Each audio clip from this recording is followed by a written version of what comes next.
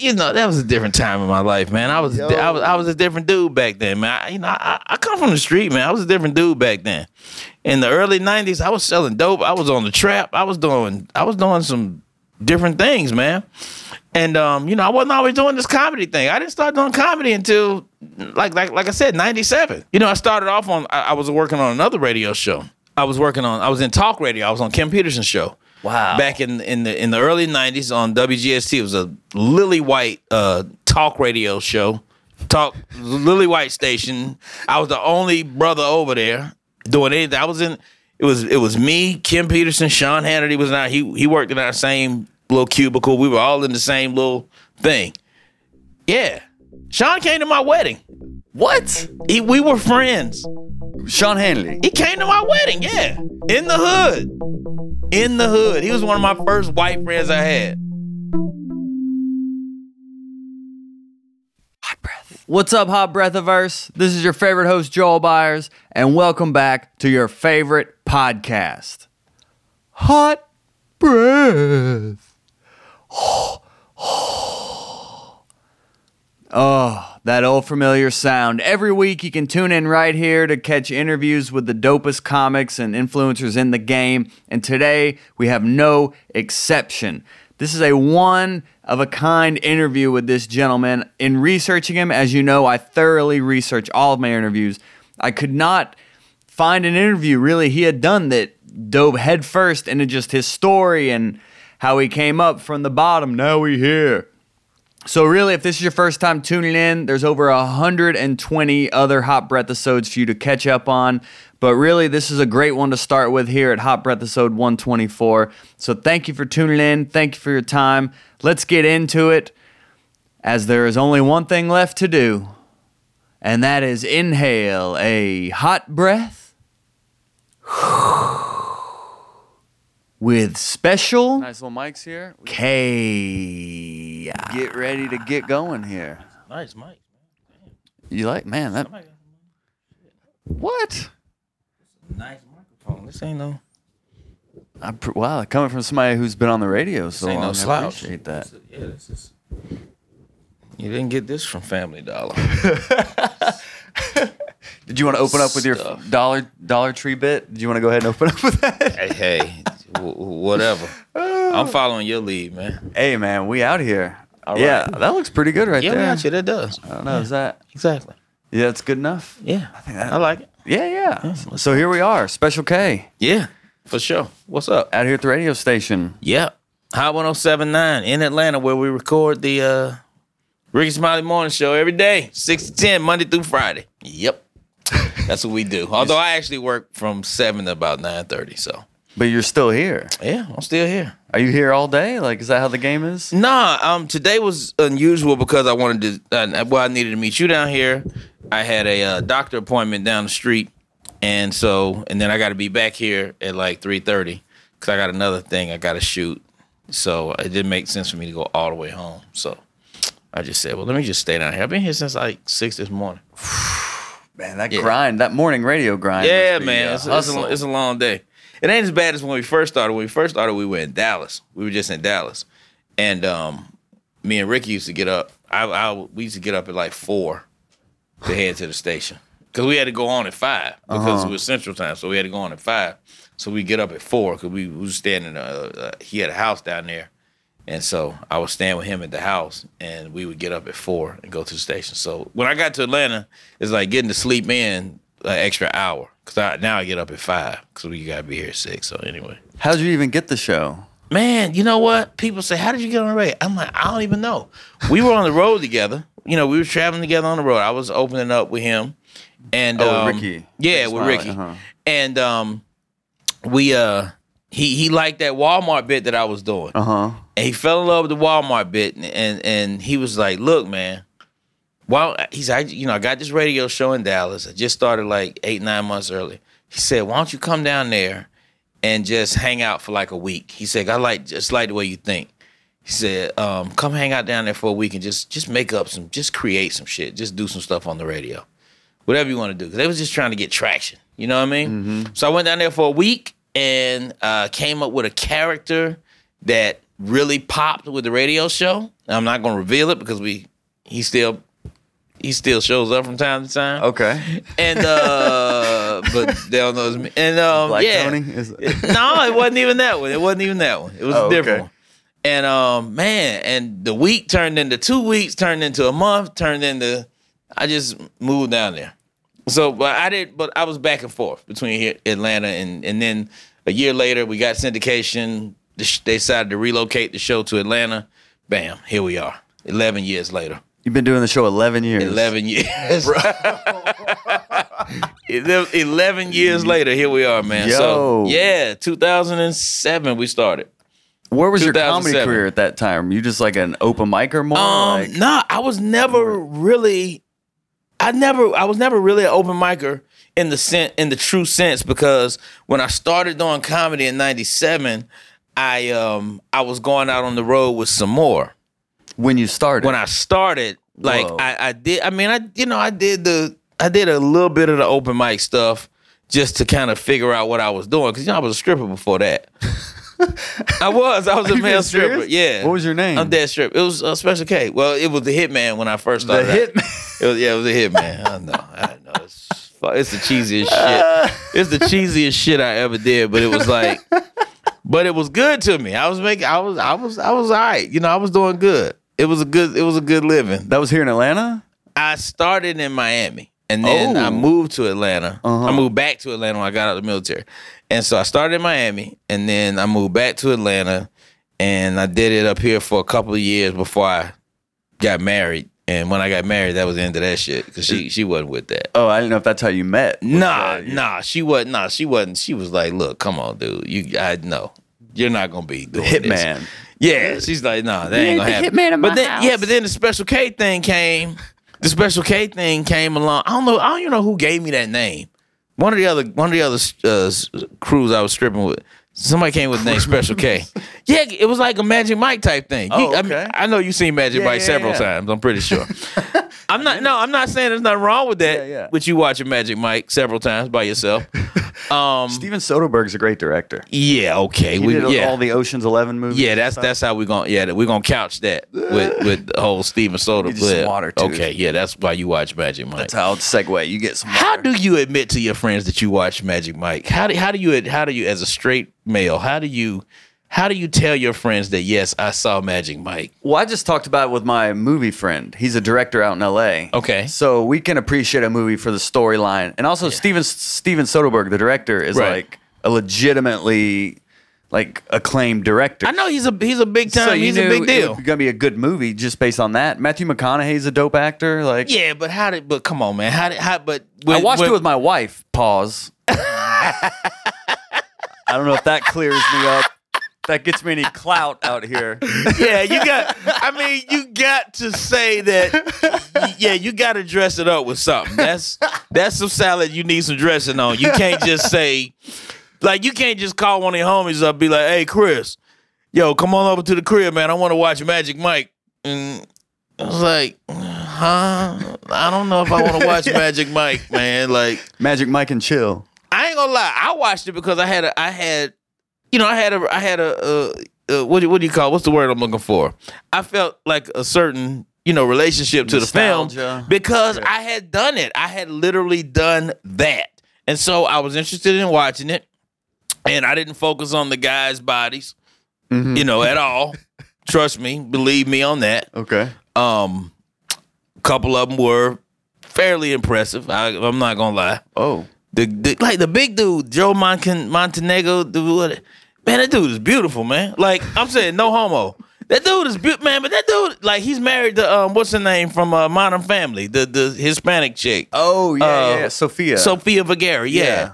That dude is like. Not that you were looking at their bodies. If I look like that dude, yeah, like I would do nothing else but I would just be him all day. Is the crew you ran with? Did you guys have somebody like him in it?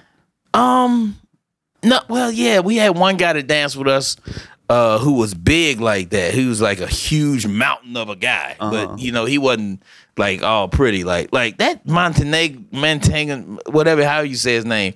He's like, if you just like took, he's molded, like he was like created, like This dude is like if you took Tom Brady and mixed him with The Rock and mixed him with what's the other beautiful guy from Hangover? You're really getting into this. Okay, look, man. I know. I'm just saying. I'm not saying like is anything wrong. Like if I had to be gay, I'm just saying. Oh, okay. Like I would want to do like him. Okay. Can we go in a whole different direction with this? You just got divorced. You still have time. I didn't get divorced. I'm still married. Oh, okay. I'm still married. Oh, okay. We don't like each other. Now bro. you can shoot your shot now. If you were divorced, you can. Nah. I don't want to go that route, man. I decided I don't want to be like. I don't want to be gay. I can't do that. I like women. Okay. And I enjoy vagina a lot. See how I'm trying to clean it up? I'm trying to be, I enjoy that immensely. Like and titties. I like the combination of the three. Cause you gotta say three because it's three of them. Oh, right. Like and I like people say, "Whoa, the combination of no, it's two. It's not two. It's two titties and then one vagina." Like I like the combination of all three. And just all the things you can do with that. So there's no chance of me being gay. So any gay people out there watching, any gay guys in Atlanta, which I know there's a lot of them in this city in particular, I'm not joining. Okay? Despite all your invitations. He's doing that for himself. Not interested. He's convincing himself right now. Really not interested. When you were dancing, was it primarily females or were there dudes out there too? Oh no, it was all chicks, man. It was all chicks. It was all chicks. It was all chicks. Like, I'm telling you, man, it was a beautiful life. Really? I did it for 8 years. It was a beautiful life. Years? Yeah, I did it for a long time. Was there like an open mic circuit, kind of like comedy? How you had some like bad gigs you had to? Yeah. I had a particularly nightmarish gig that I can remember. Oh man. So I had this gig. So these chicks had asked me and this other guy, could we come and do a private party for them? Right? Ooh. It was a bachelorette party, and this was in Miami. And they wanted me and this guy. They was gonna pay us, nights like I think like $300 or something like that to come do the private party. So they had the penthouse suite in the hotel. They had us come up there, and they was like, so it was my first time doing a private party. I had been used to doing the clubs, so I had to get some coaching from him. He was like, look. So we was in the other room getting ready, and they was waiting for us out there. So they was getting drunk and playing the music and all this shit. It was like 30 black women just horny and loud and crazy, ridiculous. So he was like, yo, he said, look, man, you gotta like, get you a little fatty going. He said, you don't want to be like all the way up, but you need to get a fatty, get you a little heavy going. So I was like, how the fuck do I get? So he was like, get you a little heavy going. He's like, just pump it up, man. Come on now, pump it up and pump it up, tie it off. So, we use them little ring things. It's like, pump it up, tie it off. Okay. And so I was nervous. So he went out to do his thing first, and then I was going to come out and do my thing second. So when he came back from doing his thing, he had money all over me. I'm like, okay. He's like, yo, they ready. He said, get right, and going out there and do your shit, man. And so I was trying to get right, and I went too far with it. Oh. I went too far with getting right, and I got like all the way right. And yeah, man. And then I went all the way like it was. Oh man, it was ugly. And I had to go out there, and I wasn't right. Oh wait, you went all the way right, and then I went all the way right. Like he said, look, man, he was like, look, man, just go halfway with it, tie it off, and go. But I guess my adrenaline was pumping, and I got into it. And next thing I know, I was like, oh shit, I went too far. I went too far. I went way too far, and then I had to go out like that. So yeah, that was that didn't turn out well because they wasn't impressed with the aftermath of what I went out there with. Can we change the subject, man? Can we talk about kids or something? Yeah, I literally blew it. That's how you want to segue into kids? I literally blew it. Blowing kids before man, this is going all wrong. Party. Yeah, this is going all wrong. No, these are stories people don't know about you, man. People don't like a lot of people don't know that about me, man. I got a very checkered past. I got so many things to be ashamed of in my life. Weren't you in the pen for a little while? I was. I did 18 months in the pen. I did 18 months in the Fed because I was involved in a situation where You ever do something that you don't know is actually a federal crime, but it is? Like, I didn't know that if you give a bank checks that don't have your name on it and they give you the money anyway, I didn't know that was a crime. I thought that was like got y'all. You know, I thought it was like a trick. Like a misdemeanor? You didn't realize. I thought it was like, y'all fell for a trick. It was just a gag. I didn't know y'all was really going to catch it. How much money are we talking? A couple $100,000. I mean, it was a lot of checks. It was a lot of checks. Bruh. And they kept giving me the money, so I'm like, oh shit, okay, is this easy? But that was, that was a different time in my life, man. I was a different dude back then, man. I come from the street, man. I was a different dude back then. In the early '90s, I was selling dope. I was on the trap. I was doing some different things, man. And I wasn't always doing this comedy thing. I didn't start doing comedy until like I said, '97. So, I started off I was working on another radio show. I was in talk radio. I was on Kim Peterson's show. Wow. Back in the early '90s on WGST. It was a lily white talk radio show. Lily white station. I was the only brother over there doing anything. It was me, Kim Peterson, Sean Hannity was not. He worked in our same little cubicle. We were all in the same little thing. Yeah. Sean came to my wedding. What? We were friends. Sean Hannity. He came to my wedding, yeah. In the hood. In the hood. He was one of my first white friends I had. From the hood to Hannity. Before he became a real, complete, crazy, ridiculous right-wing asshole. He wasn't like that back then?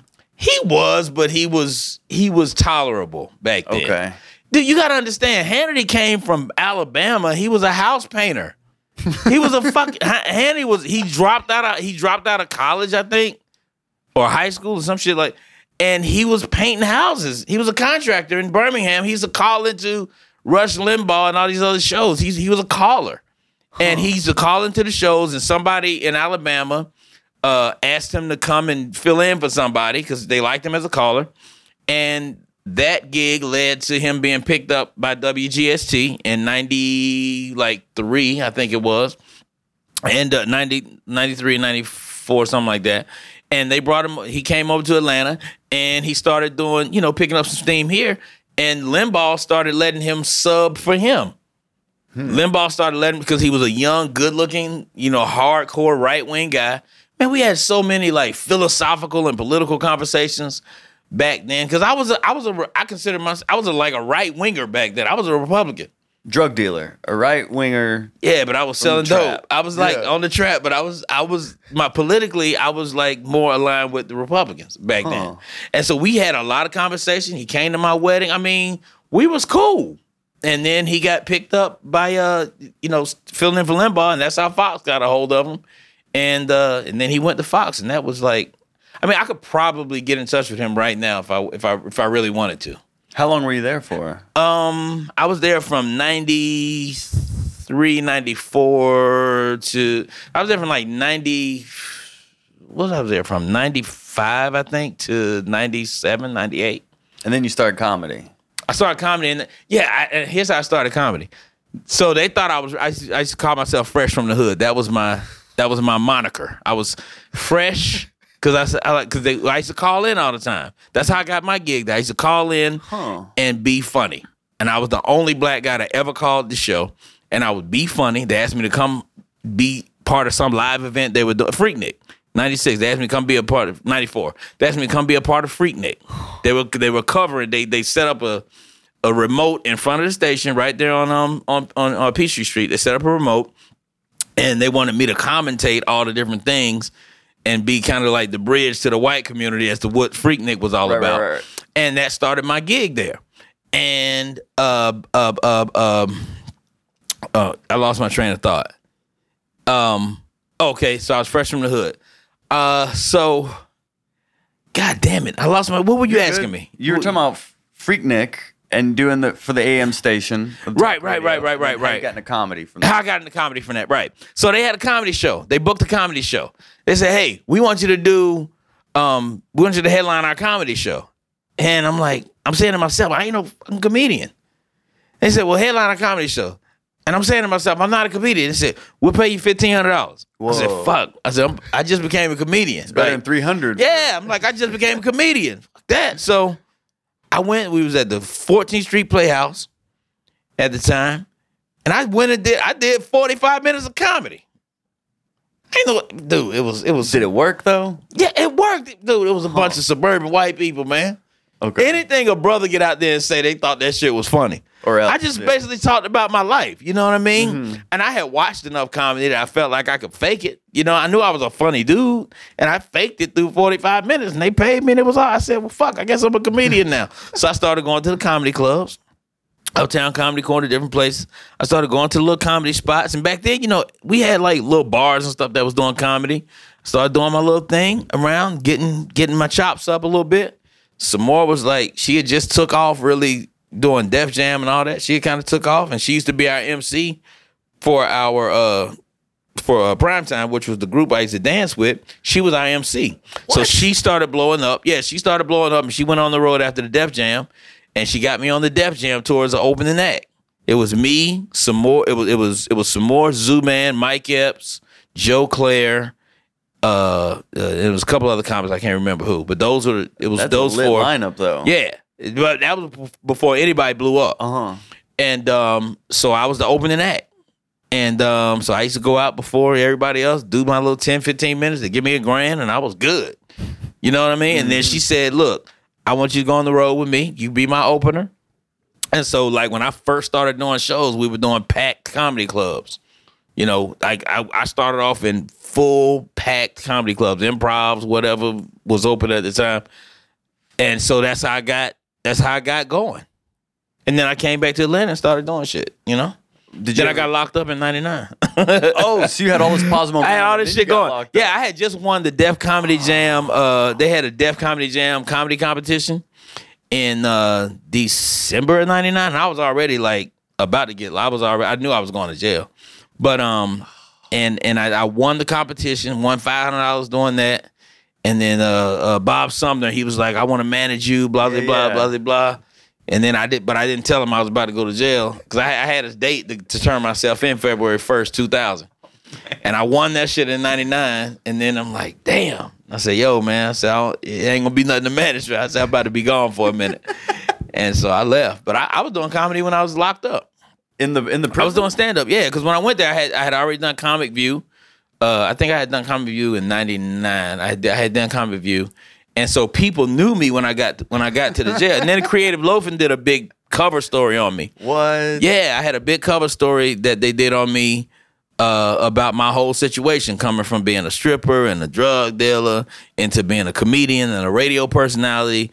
And I was on the cover with me and Robin Williams. I don't know what they was talking about Robin, but they had me, and the title of this thing was "Guilty as Charged" or some shit like that. I don't know. No laughing matter. That's what it was. It was No Laughing Matter, and it had me standing in front of the fence out of the Atlanta pen. No. Yeah, you can Google it. It's on there. Yeah, it's on there. It was like a 5-page story. They went through my whole life. It was like a 5-page story of how this promising Atlanta comedian, derailed himself by, going to prison. And so when I got to the pen, I was doing. I asked them, could I do stand up in the visitor during the visitation? I was like, look, we go up for visitation every Saturday and Sunday.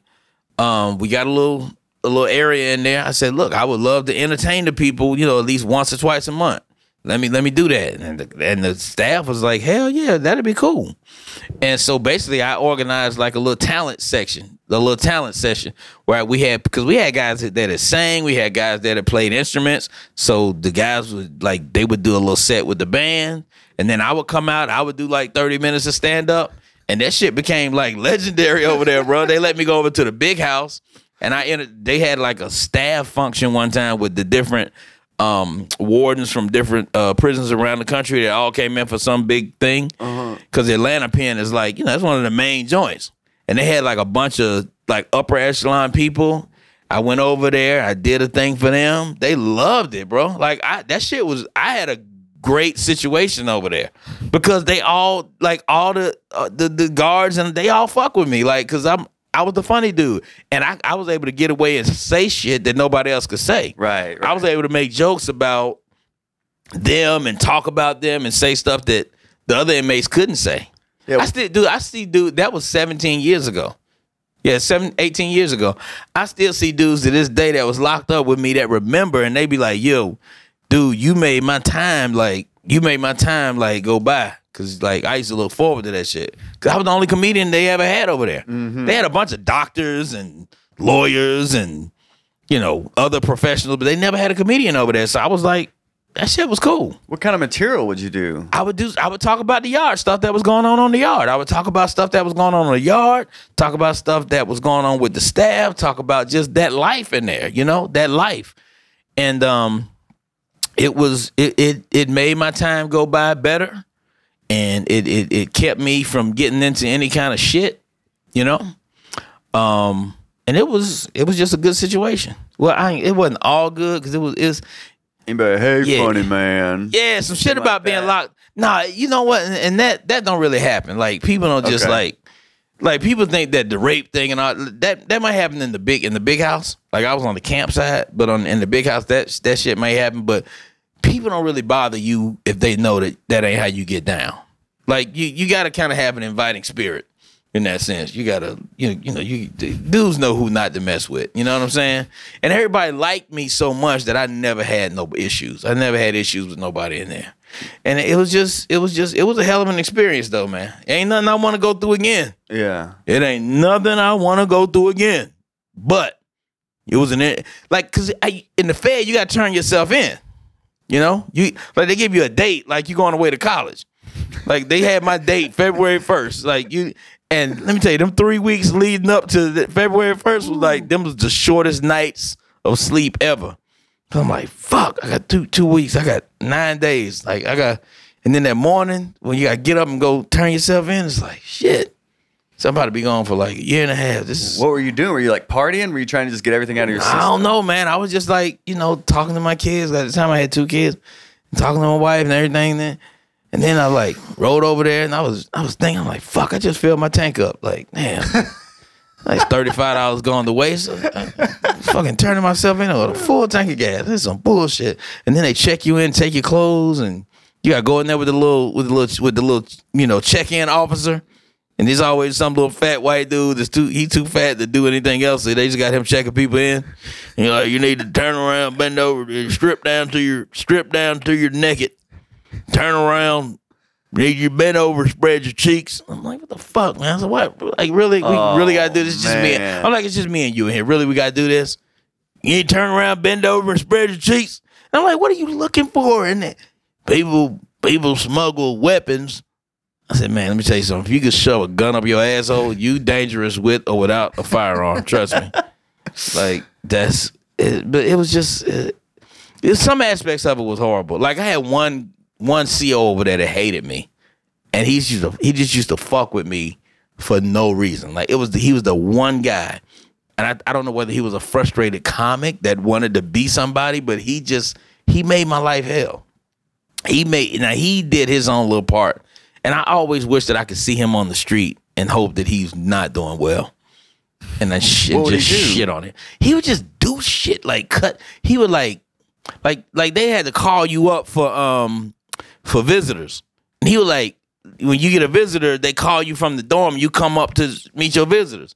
And he would like push me to the end of the list to make sure I'm the last one he called. So that by the time he called me up there, I got like 12 minutes to visit with my family and everybody else had 2 hours. He would do weird little shit like that. Yeah. You know what I'm saying?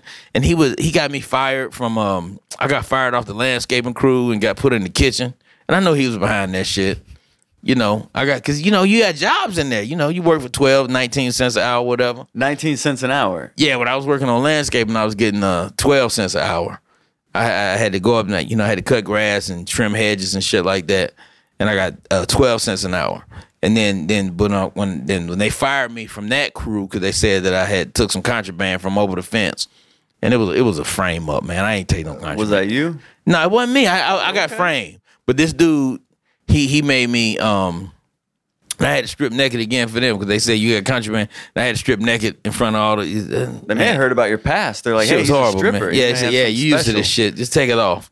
And yeah, so I got fired. Then I got put in the kitchen. I had to go. I was washing dishes in the kitchen for the rest of the time I was there. But I got a raise. I was making 19 cents in there. What do you buy in prison? It goes in your commissary. It's like ramen. It goes in your commissary. Yeah, you buy ramen noodles, rice, summer sausage, chips, soap, fucking like all kind of shit. What you? I thought you just remembered something you bought when you did. No, just summer sausage. Like I don't know why that stood out to me. Summer sausage. That's what they used to call it. It's like these little sausages that everybody would buy, and you chop them up to create little meals. Like dudes get real creative in prison, especially dudes been locked up for a long time. They know how to make all these little prison meals. And it should actually be kind of good. Like they would sell these little rice packets, and you put some water in it and boil the rice and chop the little sausage up, and you steal you some onions and peppers and stuff out the kitchen, and just chop it up and make you like a little casserole. Used to be dope. I miss that. Now I do miss that. 'Cause them were some good meals. Why don't you talk about this on stage? I have. I have. I've talked about it. I just don't. I don't know. I just don't make it a thing because it's so far in my past that I don't know, but I don't know. I think part of my mind. It's part of you though, man. Because I've seen you headline a bunch, and it's like I've never heard you mention this stuff, man. Yeah. I mean, I've talked about it and I've thought about it, talking about it more, but I don't know. I don't know. That's a good question. Yeah, that's a good question. What's holding you back, man? How long you been doing comedy? Like 20 years. 20 years. Yeah. What's holding you back? I don't fucking care no more. I'm jaded now. It's like I think a part of me done gave up. Like comedians. Like, how long you been doing comedy? 8 years. Oh, see, yeah, you still in the hopeful stage. Like, yeah, you still believe you got a shot. Like, I'm just like I'm at the point where I just don't fucking care no more. It's like I just get up there. I just want to make people laugh. I want to enjoy. But like now it's almost like comedy. People are looking at it so much like a business now that it's almost like it's not fun sometimes. Like I almost wish I could just win the lottery so I ain't got to worry about the money end of it. And I can just do comedy just for the hell of it, just to be doing it. Mm-hmm. I don't want to have to worry about the money part of it. Like people, oh, well, you need to make sure, get your Instagram followers up so that you can get, and it's like, dude, I don't want to say I'm not doing this for money because I am in a sense because it's a part of my job. So, of course, I want to get paid, but money was never my motivation for doing comedy. It never, like, even when I started with Ricky, when I started with Samora, when I was doing, it was never my motivation to say, hey, I want to make this amount of money for this show. I just wanted to work. I just wanted to be on the show. And I hate the fact that I feel like that is gone. Because now you got a lot of people that's in the game and they're looking at it strictly from, hey, if I do this and I get this many followers, I can make this much money. And to me, it's like you pimping the game. Like you ain't doing this shit because you love it. You doing this shit because it's a come up for you.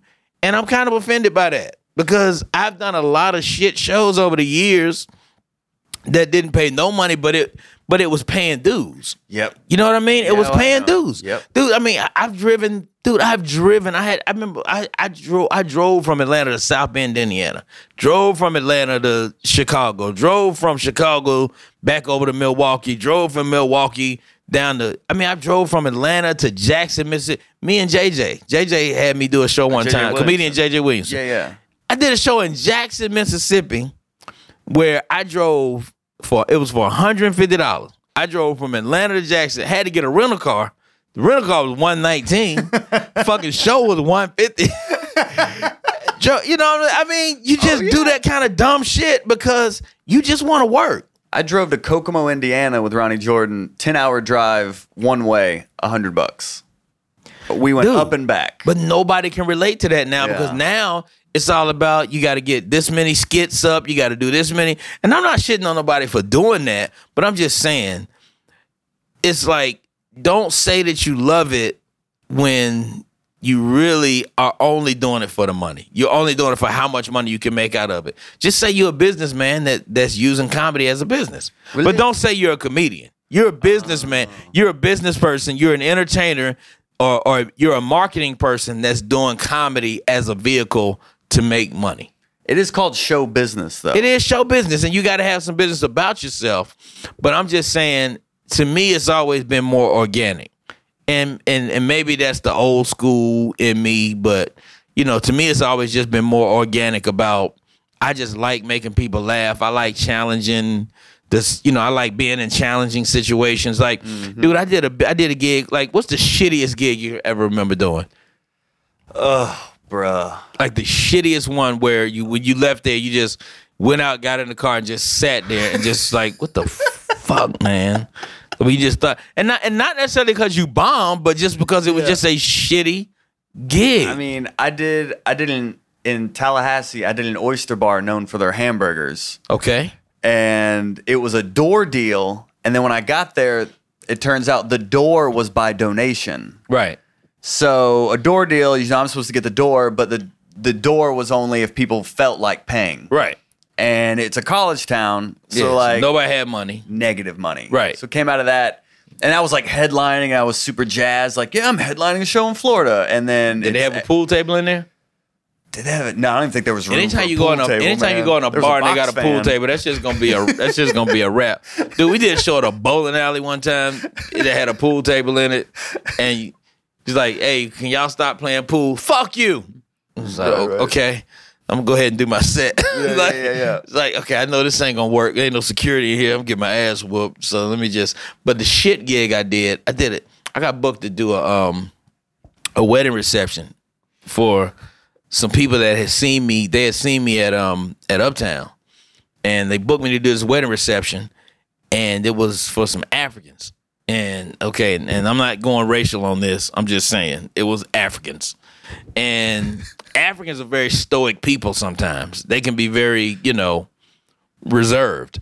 And I guess depending on what part of Africa you're from, I'm aware that Africa ain't just one. I know. All right, Wakanda forever. Yeah, Wakanda forever, which is also Wakanda is fucking Atlanta. Okay, so I get to the gig. I'm at like a Comfort Inn Suites down on Highway 85 somewhere, not the highway by Shannon Mall somewhere, some shit like whatever, Union City. Okay. Conference room about the size of this room right here. Well, okay, maybe bigger, but it's like a banquet room. I get in there, and it's like 65, 70 people in there in a room that's made for 20. They got like all these tables crammed in there. They got a buffet line, a serving line. And I walk in there, and I'm like, okay, like, what do y'all want me to do? And the lady was like, you're so funny. Just entertain everybody. Just make them laugh. And I'm like, do they know that I'm coming? No. Just introduce yourself. I'm like, fuck, introduce? Dude, it's like 60 Africans in there. Everybody it's kids, it's old people. They just fucking milling around. And they had a boom box with a little bitty microphone, about like one of them 2-inch microphones. Mr. Microphone. Yeah, and they like, just use this and just stand behind this table right here. I'm behind the motherfucking potato salad and wings and shit. I'm behind it. I'm literally in the corner behind the table, and I'm like, hello, hey. I'm like, hey, can I get y'all attention? And then people's looking up like, who the fuck is he? And I'm like, can I get y'all attention? I'm the comedian. And people's looking at each other like, comedian? And I'm looking at this lady who booked me like, bitch, did you tell them I was coming? And she's like, just do your thing. Just do your. And I'm like, fuck, man. So I'm standing up there. I'm trying to do a set.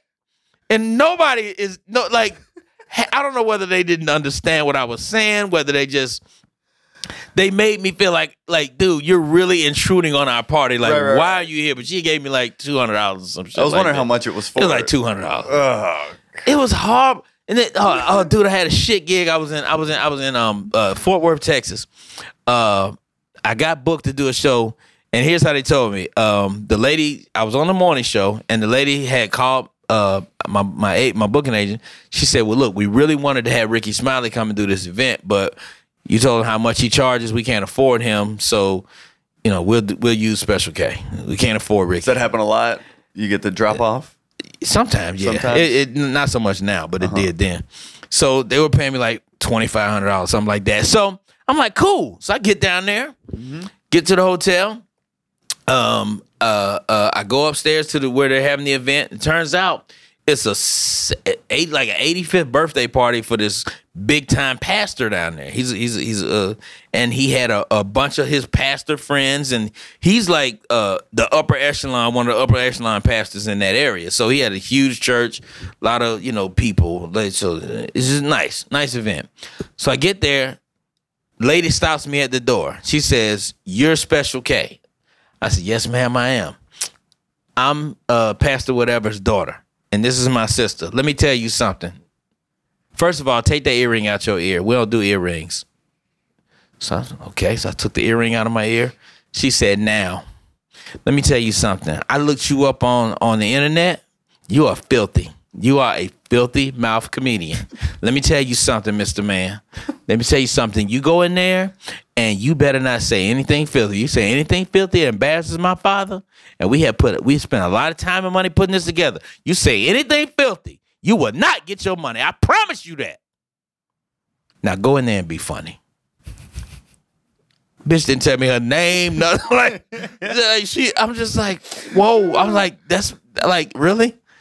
She's like, icebreaker. She's like, "Now go in there and be funny." She's like, "Aunt Esther." Like, I swear to God. I go in there, they got the dais set up. They got like 60, 70, I don't know, fucking maybe 100 people, all these tables and shit. And then they got all the dignitaries sitting up on the dais line, like all the pastors and wives and shit. Yeah. And then they got the main pastor. He's sitting right next to the microphone. So they got the fixed microphone at the podium. No way. So somebody went in there and said, "It's time for the comedian. Please, band, stop. It's time for the comedian." This is Aunt Esther. She's like, "It's time for the comedian."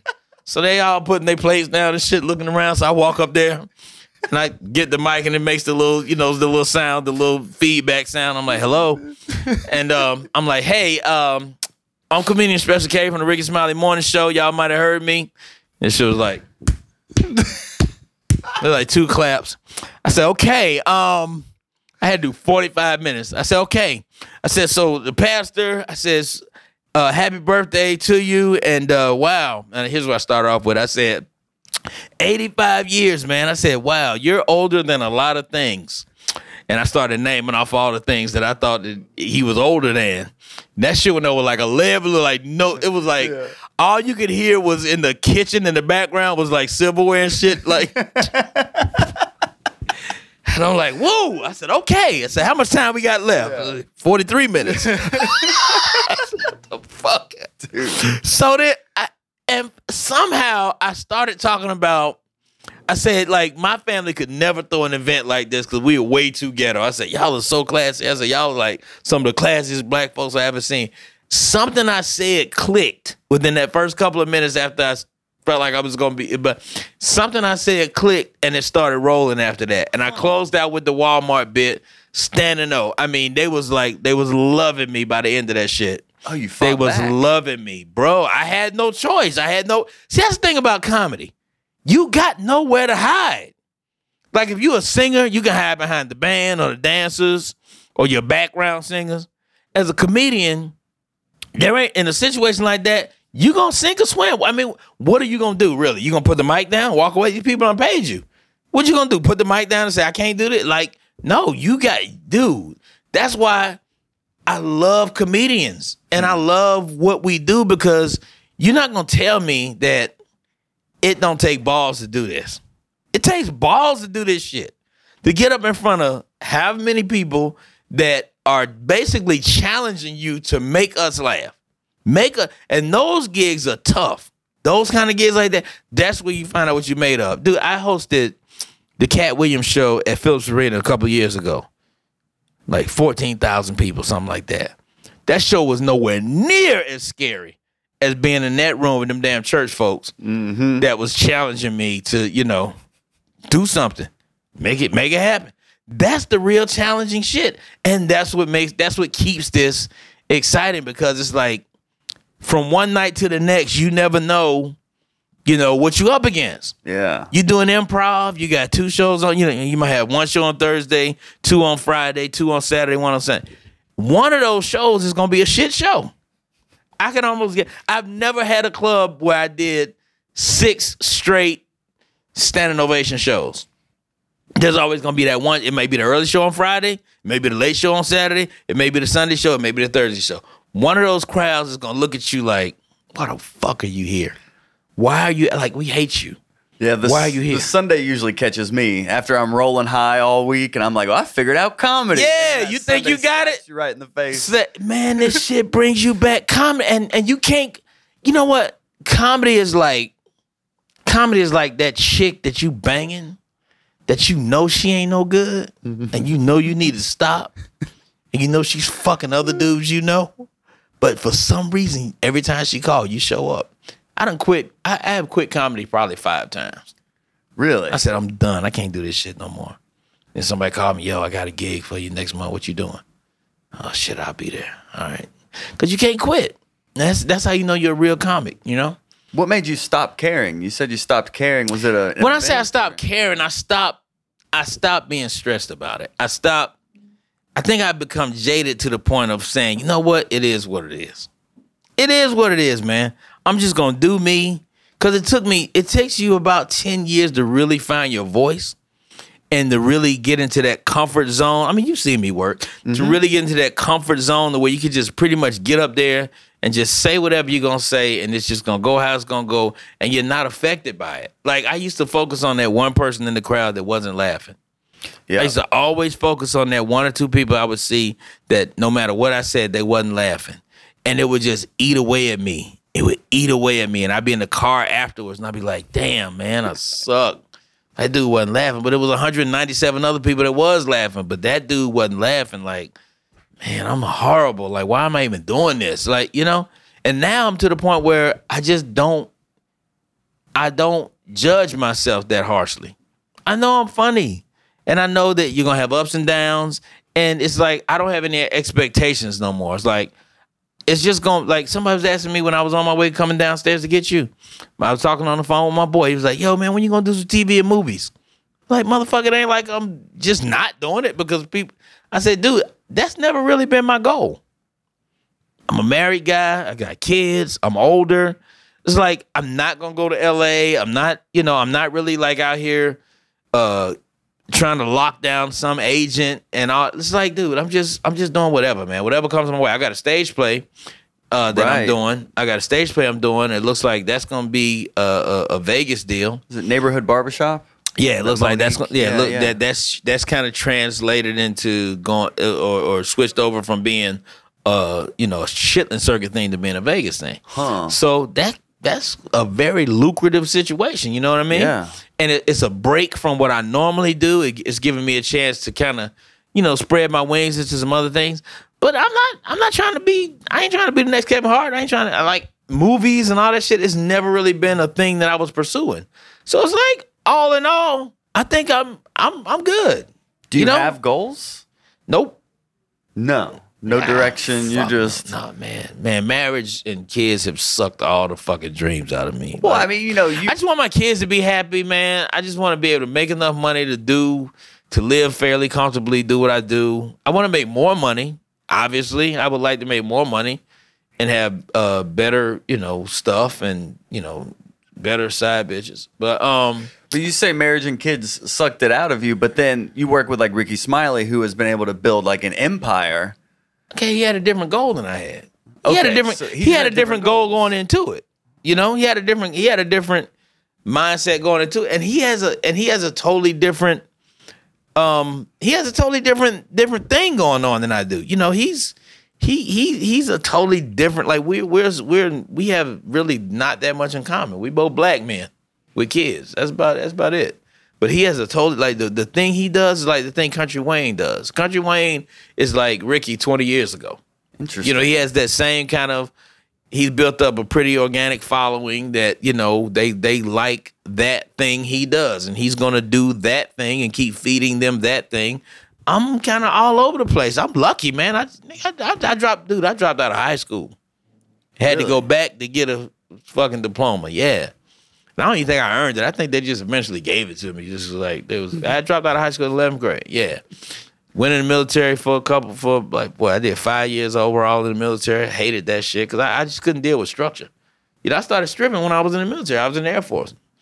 And got in a contest one night at a club. Oh, that's how it started. Yeah, I got in the contest one night. They had a sexy man contest, and my friends was like, "Yo, you could dance, man. Get your ass up there and do that shit." And I was pretty cut up. They said, "Get up there and do that shit. You could do this." And I was drinking and shit. I'm like, "Hell yeah, I could do this." Yeah. I won $150. They said, "Hey, come back next week and defend your title." I said, "I didn't know I had a title." Shit. Went back and I won like 3 or 4 weeks in a row. And that's when the guys who had a crew, they were like, "Yo, man, you need to come join us, man. You can dance with us." I said, "Dude, I'm in the fucking Air Force. I'm a sergeant in the Air Force." I said, "I can't. Fuck that, nigga. It's at night. Just do this. Come do the shit at night." And that's how it started. Then my commanding officer found out I was stripping up in the city on the weekends. And then through the week, he was like, "Yo," he basically would set me down and say, "Hey, that's borderline conduct unbecoming of an NCO, and you're coming up on re-up time, and you need to make a decision. You're either going to be a sergeant in the United States Air Force, or you're going to be a male stripper." And I said, "Fuck you, United States Air Force. I'm about to be a stripper up in this bitch, because the Air Force don't give me the hoes. The stripper gets me the hoes." So, yeah, and that's how I got out the Air Force, man. I was like stripping. I said, "Hey, I got to do this." But yeah, so I don't know, man. Like, people say, "Well, where do you plan to be a year from now?" I don't know. Shit, I don't know. My life is like my comedy. Like, when I get on stage, you have no idea where I'm going. Because some nights I'm just like, I go through I'm really like I be up and down, like my moods. Sometimes I be really, really just fucking depressed and hating life. And other times I get up there and I feel like I can conquer the world.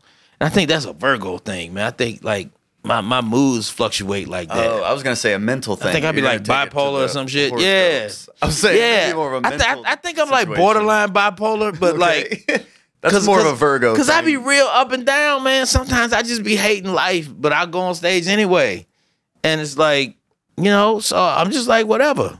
I did the I did the Kevin Hart thing. I did a 30-minute special. Yeah, you did the half hour with Kevin Hart. I did a half-hour special on the Comedy LOL. Go download the Comedy LOL app. You can get my half-hour special on there. It's still featured. You just swipe twice and it's right there. Mm-hmm. I'm saying it's left swipe 2 times. Bam, it's right there. And you can watch the whole 30-minute special. And then I taped another half hour for Sirius XM. And that's playing on Kevin Hart's Laugh Out Loud channel 96 on Sirius. That's playing right now. And like I said, I'm gonna do this play, and then what happens after that, I have no idea. Working on my own podcast right now. We just started recording that yesterday, and we're gonna shoot another one today and probably tomorrow. So yeah, that's it, man. I'm set. Like, Me and the wife situation is up in the air. I don't know, exactly how that's gonna go, but if you ever been through a separation / divorce type deal, that shit sucks the life out of you, man. I wouldn't wish that on nobody. Be good to your woman, man. Yeah, I'll be married a year on April 1st. So. Oh yeah, you still happy and shit. Y'all still hold hands in the mall and it's funny to see us at these. I'm like 8 years into comedy, still like bright-eyed, bushy-tailed. You're like 20 years, like enjoy it while it lasts, man. Yeah, enjoy it while it lasts, man. Talk to me 10 years from now. And you like, man, it's like cause y'all have kids yet or nothing? Nah, we have a dog. Oh, see, you're so white. Like my kids, I am white. My kids was in my wedding. Like my daughter was the flower girl, my son was the ring bearer. Like, you are so white. Like, I am. So y'all actually got engaged, then got married, then you're gonna have kids. Well, we haven't even talked about that. Oh wow! So y'all like planning this shit out. Well, there's some. It's such a different world that I just don't know about that world. I mean, being organized and planned and having planning goals a family and shit. Having a direction. Y'all probably got insurance and all that shit. Well, she does. She got a good job? Yeah, she got the job. She take care of you. But didn't you do like a self-help book at one time? Yeah, I did a book called 100 Problems, 100 Solutions. Yeah, it was actually a spoof on self-help, because I believe self-help is bullshit. I thought you did it on yourself is what I was thinking. No, self-help is bullshit, man. My therapist quit. Like, I was going to a marriage therapist and she quit on us. Like, she's like, I can't help you. Wow. She met with me by myself and she said the clinical definition for you is an asshole. No, she didn't. She said no, seriously. She said, you're an asshole. She said, you are just one of those guys that really, like, she said, I don't know what. She said, because you're not going to change. You're not going to be honest with yourself. You're not going to. I'm like, look, I'm not here to change. I'm here because she wants to do this shit. And I said I would do it. I said, so just say what you got to say and understand that when I walk out that door, I don't give a fuck about nothing. A professional therapist just clinically said you're an asshole. Yeah. She said as a guy. She said like as a patient, that's your diagnosis. She said as a patient, you just need to be more. You just need to open yourself up more and be more introspective about who you are as a person. But as a guy off the record, you're an asshole. And you know what I said? What? I said, you just want to fuck me. And did you? Nah, she said, no, that's definitely not it. She said, I could do so much better than you. Oh, okay. Yeah. She's like, what's Ricky doing? Yeah, she quit on us, man. Yeah, I ain't fucking with you, man. I'm like, so anyway. Wow. But yeah, man, so that's my life in a nutshell, man. It's a lot. We just unpacked it. It's a lot, man. Yeah, we unpacked it. Like, for real. But I got to pee. So, before we get out of here, is there anything else you want the world to know? Oh, you got hot breath water. Yeah, this is Fontis water. It's what? Fontis water. They're a local water brand. It's Fontis? Blue Ridge Mountain Spring Water. Awesome. Family owned. Yeah, do they sell this? Yeah, it's in Georgia. Fontis. You're educated. It's okay. The Hot Breath Podcast. Yeah, and they do custom labels, so you can get your own. You can get your business to get their own. That's water. fancy, man. Water coolers, and all that. That's real fancy, man. That's nice. Show business. People actually people actually watch this podcast, right? People watch your this podcast is doing pretty good, man. I appreciate you noticing. Because I listened to a couple of different podcasts. I tried to throughout the week, and I got turned on to you. I think you were talking to Rob Hayes. Yeah, that was the first one I listened to. And Rob is one of my little mentees. Like I gave Rob, and Ronnie Jordan's another one. Ronnie Jordan I'm responsible for the Honey Bun. Really? The big closer. I showed him how to really work it when he first started doing it. I said, dude, I said it's good, but you in and out of it too quick. I said, nurse that. I said, massage it because they really into it. I said, massage that shit. He'll tell you. Ask him. It's probably a lot of Ask him who told him to flesh that shit out. Yeah. Rob Hayes, I told him, I said, dude, because he was really discouraged. He would come to Uptown and they didn't get him. Mm-hmm. And I said, dude, he was 20, 21 at the time. I said, dude, it's not you. I said, this crowd they're not here for what you do. I said, but you need to stick with the crowds that, stick with the more mainstream crowds. Get away from this ghetto shit. Stick with the more mainstream crowds and keep doing what you do. I said, don't change your cadence. Don't change your delivery. None of that shit. I said, you go somewhere like New York or something, they're going to feel you. Yeah. And look up to motherfuckers on Jimmy Fallon. God damn it. Rob! You owe me! Motherfucker. I made you! You was a scared little boy on stage, terrified of the crowd. I made you. Not that you're bitter or anything. No. I don't care that he did Jimmy Fallon. Fuck Jimmy Fallon. Now, if you had done Jimmy Kimmel. Oh, I'm just playing. Okay. Yeah. Nah, but Rob's a good dude, man. I like that dude. Yeah, man, comedy's dope. We got a lot of dope comics. Jack Thriller. That's another one. Yeah, he's been on here too. That's another one who I inspired and motivated. I said, keep doing that crazy shit you do, but get out of Atlanta. I said, get out of Atlanta. I said, because the reason you gonna make it, you gonna make something out of it. I said, because you are fearless and you are crazy. Like you're willing to just do what, like you don't give a fuck. Like Jack Thriller, he just don't give a damn. He has no hold, no bars. I mean, he just whatever. And I'm like, take that to a real market and see what happens. Well, what do you got for me, man? Just stay true, man. Stay true to yourself because you're versatile. Like you can, like I've seen you do black crowds and they get you. Like, because people say, oh, well, funny is funny. No, there's a difference. There's a difference between white crowds and black crowds. And anybody who said it's not is lying or they haven't done both. There's a difference. And people who can navigate, like I think I'm a black version of that. Like I navigate mainstream crowds very easily. And I think that people who can stay true, because you're just funny to no matter who the crowd is, whether you're doing a corporate crowd, a church crowd, a black crowd, white crowd, you're just funny. And, you know, your presence and your delivery and all that shit is just good. And I think you're going to do well with this because you're smart. You know what I'm saying? Mm-hmm. You're a smart dude, and I think you probably got a good business head on you. So I can see you doing like a, you know, like, do you listen to Mark Maron? You ever listen to Mark Maron? Yeah. WTF? Yeah. Hey, fuck, he ended up with Obama in his garage. Obama in his garage. Can you fucking believe that shit? Yeah. And Mark Maron is like the white version of me. Oh, just kind of disgruntled. He's depressed as shit. Yeah. Like, I would have committed suicide. So, like, I've thought about suicide probably 5,000 times. And you keep count of all of them? Yeah. Yesterday makes 5,228. But what prevents, what keeps you coming back? Because I feel like if I do it, then the next day is going to be the day I would have found out, like, damn, man.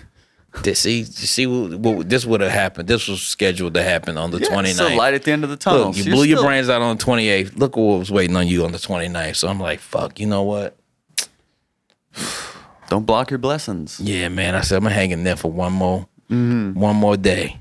It's one more day. I appreciate you doing it, man, because then you got to be on Hot Breath. Then I got to be on Hot Breath. Yeah. And we got to meet Ricky, and maybe he's gonna do it. You know, people. He gonna do it. People say they'll do it, but he'll do it. Nah, he likes doing shit like this because it ain't no pressure. It ain't no, you know, you ain't got an entourage. You ain't got a whole bunch of people that have to set up shit. Cool. So yeah, he'll do it. He's busy, but I think he'll do it. Do you know anything about people like getting kicked off his tour and things like that? Like people getting kicked off the tour? I've heard talks of like he may like take people's material and then. Like, they'll go on tour with them, and he takes their material, and then they get, like, blacklisted from the tour. Have you heard of... You thinking about Cat Williams. Oh, is that what he does? I'm not saying that, but I'm just saying. Yeah, because it's all been hearsay, so it's never...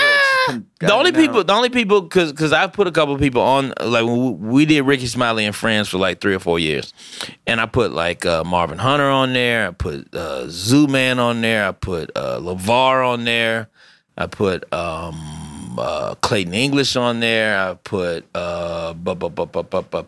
Spencer Neal. Oh, okay. I put several different people on there.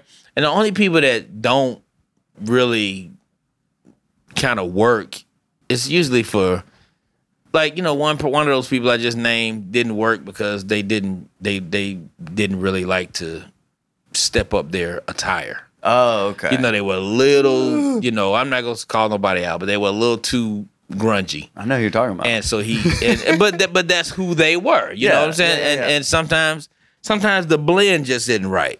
But he's never had nobody. We never had nobody, or somebody might cuss too much. Like he don't like you saying a whole bunch of, you know, dick pussy motherfucker. Like he don't like that. And if you can't stop doing that. Like Steve Brown or like a Henry Welch is apparently someone I'm supposed to interview. That I think that whole beef goes. That's an Alabama thing because they all started off together. Wow. Like in college age, like they all started off together.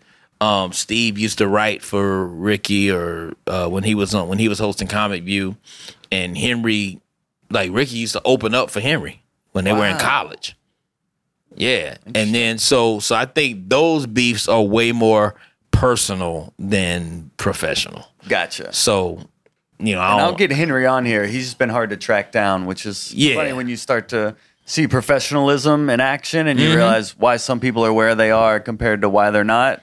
Hey, those man, little details. Everybody navigates these waters differently, man. I mean, everybody navigate these waters the way they navigate them, and sometimes things work out for some folks, don't work out for other folks. But you know, we all have our own paths, and you don't know what your destiny is. And I'm not a real religious dude, but I do believe in destiny, and I believe in divine guidance of something. So, you know, I try not to focus on how other people got what they got. And I just, you know, I mean, for a dude from Decatur, Georgia that dropped out of high school, that had discipline problems, that went in the military, that started stripping and selling dope and could have been dead 100 times and could have been doing 100 years in prison 100 times. I feel like, you know, at this point, I'm all right. You know, I got a lot of complaints, but nobody give a shit. But I'm doing better than a lot of people, and not doing as well as some people. So I guess I'm all right. You're on a nationally syndicated radio show. I'm kind of successful. Yes. I'm kind of successful. You're doing great, man. You know? So, there you go. What more can you ask for? I appreciate you doing this, man. Seriously. But that dude from Magic Mike, what's her name's husband? That is a beautiful. Like, look at just Google Joe Montana. What is his name? Montana, not Joe Montana. I don't know who you're talking about. I'm not gay. Like, I don't have no gay. No, but I just started thinking about that dude again, man. That dude. Fuck. I mean, if I could look like anybody, have you tried it? It would be that dude. What? It seems like you got some issues to work out. Maybe that's gayness. That's the switch you need to flip. Nah. I did let a gay dude buy me a beer at the club a couple weeks ago, but I was thirsty. And how'd that end up? I mean, I gave him my number. I ain't call him. I mean, you've said everything else on here. I didn't know if. Oh no. Get that off your chest. I mean, I felt like I owed him that. I mean, fucking Stella was $8. I can give you the number for $8. I ain't gonna fuck you though. But I mean, fuck it. I was thirsty. It was cold. I love that we opened up with you not being gay, and now we're closing with and then I played him off like the chicks do. He was like, "Yo, so what's happening?" I said, "Hey, my friends are ready to leave, so I gotta go." Right. My driver's here. I would like to talk to you some more, but my friends are ready to go, and I left my kids at her house. You've heard that a lot, right? That's how chicks curb you. Yeah. You know what? I did want to talk to you, but my friends are ready to go. We all rode together. Like, bitch, it's 12 of y'all. Fuck y'all in a fucking minivan? God damn. Anyway. My man. Thank you so much for doing this. Appreciate you, man. Thanks for coming through, brother. You killed it, man. At the palatial studios of Ricky Smiley Morning Show. Dun, dun, dun, dun. That's how we doing it down here, man. We making money. Congratulations. Yeah. See, why you complaining? We doing all right. money. I work 2 hours a day. Ain't that something? Dang, man. And if I told you what I made, you'd be like, fuck. How'd you pull that shit off? Really? Just for being on the radio. Hey, man, but I got 11 years in this shit, man. I deserve it. So appreciate what you have, man. It seems like for sure. Dwell on what you don't. Oh, appreciate what you have. I don't dwell on what I don't. Just because I said I'm depressed and I think about suicide all the time. Yeah. Come on, man. I don't know. My wife said, you would never kill yourself. You're too arrogant. She said, you're too fully. She said, you're way too arrogant. You would never take yourself out. This is the stuff you need to be talking about on stage, though, man. Like, I do. I'm talking about it tonight. I just feel like 20 years in, you have nothing to lose. You understand how to work a crowd. Yeah, I don't care. I don't care no more. Like, good. But I think that would take your comedy to another level and probably breathe new life into it if you just talk about the jokes you've been doing. Just yourself. Just use the stage as therapy. Yeah, man. Yeah, because I need it. I'm just saying, I am. I think it would make a big difference just because you have these jokes that works that you're known for, but like challenge yourself to do these more like shine light on the dark corners. Yeah, there's a lot of them. And you'll stop hiding behind them. Look at you, fucking Joel Manzant. Hot breath / fix my life. The fuck out of here. Fuck out of here, man. You trying to make me cry. Get your ass out of here. All right, my man. All right. Appreciate it. Hot breath. Wham bam. Thank you, Kay. Thank you, listeners, hot brethren and sister and alike, for tuning in. If you did enjoy this interview, all I gotta say, hit up Ricky Smiley. Let him know it's his turn. I met him before this interview. He said he would do the podcast. So now let's make sure that happens. At him, let him know this interview is live. Let him know the Hot Breathiverse is calling to capture his story. My goal with this podcast is to do a one-of-a-kind interview with these comedians, capturing their entire story from where they started to the craft of comedy to everything, as you heard in this interview. I do that in all of them. So if this is your first one, please go back, listen to the others, go on iTunes, leave a 5-star review, and if you tell somebody that knows somebody that would enjoy this, that's going to be the best way to grow the Hot Breathiverse. So I really do appreciate your time. I won't take up much more of it. So let's go ahead and get out of here. I am comedian Joel Byers. If you do want to see me actually perform live, I host a show every single Wednesday at Java Monkey in Decatur, Georgia. I also teach a comedy class right here in Atlanta, Georgia at Highwire Comedy Company. You can go to joelbyerscomedy.com for info on my schedule and my class. I also wrote a comedy writing book with Dr. Robert Joseph. We out here. So if you'd like to support in any way, you can also go to patreon.com/hotbreathpod. You can contribute to the podcast directly that way. But overall, your listens are what's most important. So the more we can get listens, the more we can grow the awareness of this beautiful hot breathiverse. So thank you for your support and continued commitment to this as we are entering over 120 hot breath episodes. Of course, thank you to my engineer, Amon Garner, for keeping these sounding crystal clear. And finally, as you all know, I have to thank my wife. She made the theme song, and now I'm forever indebted to her.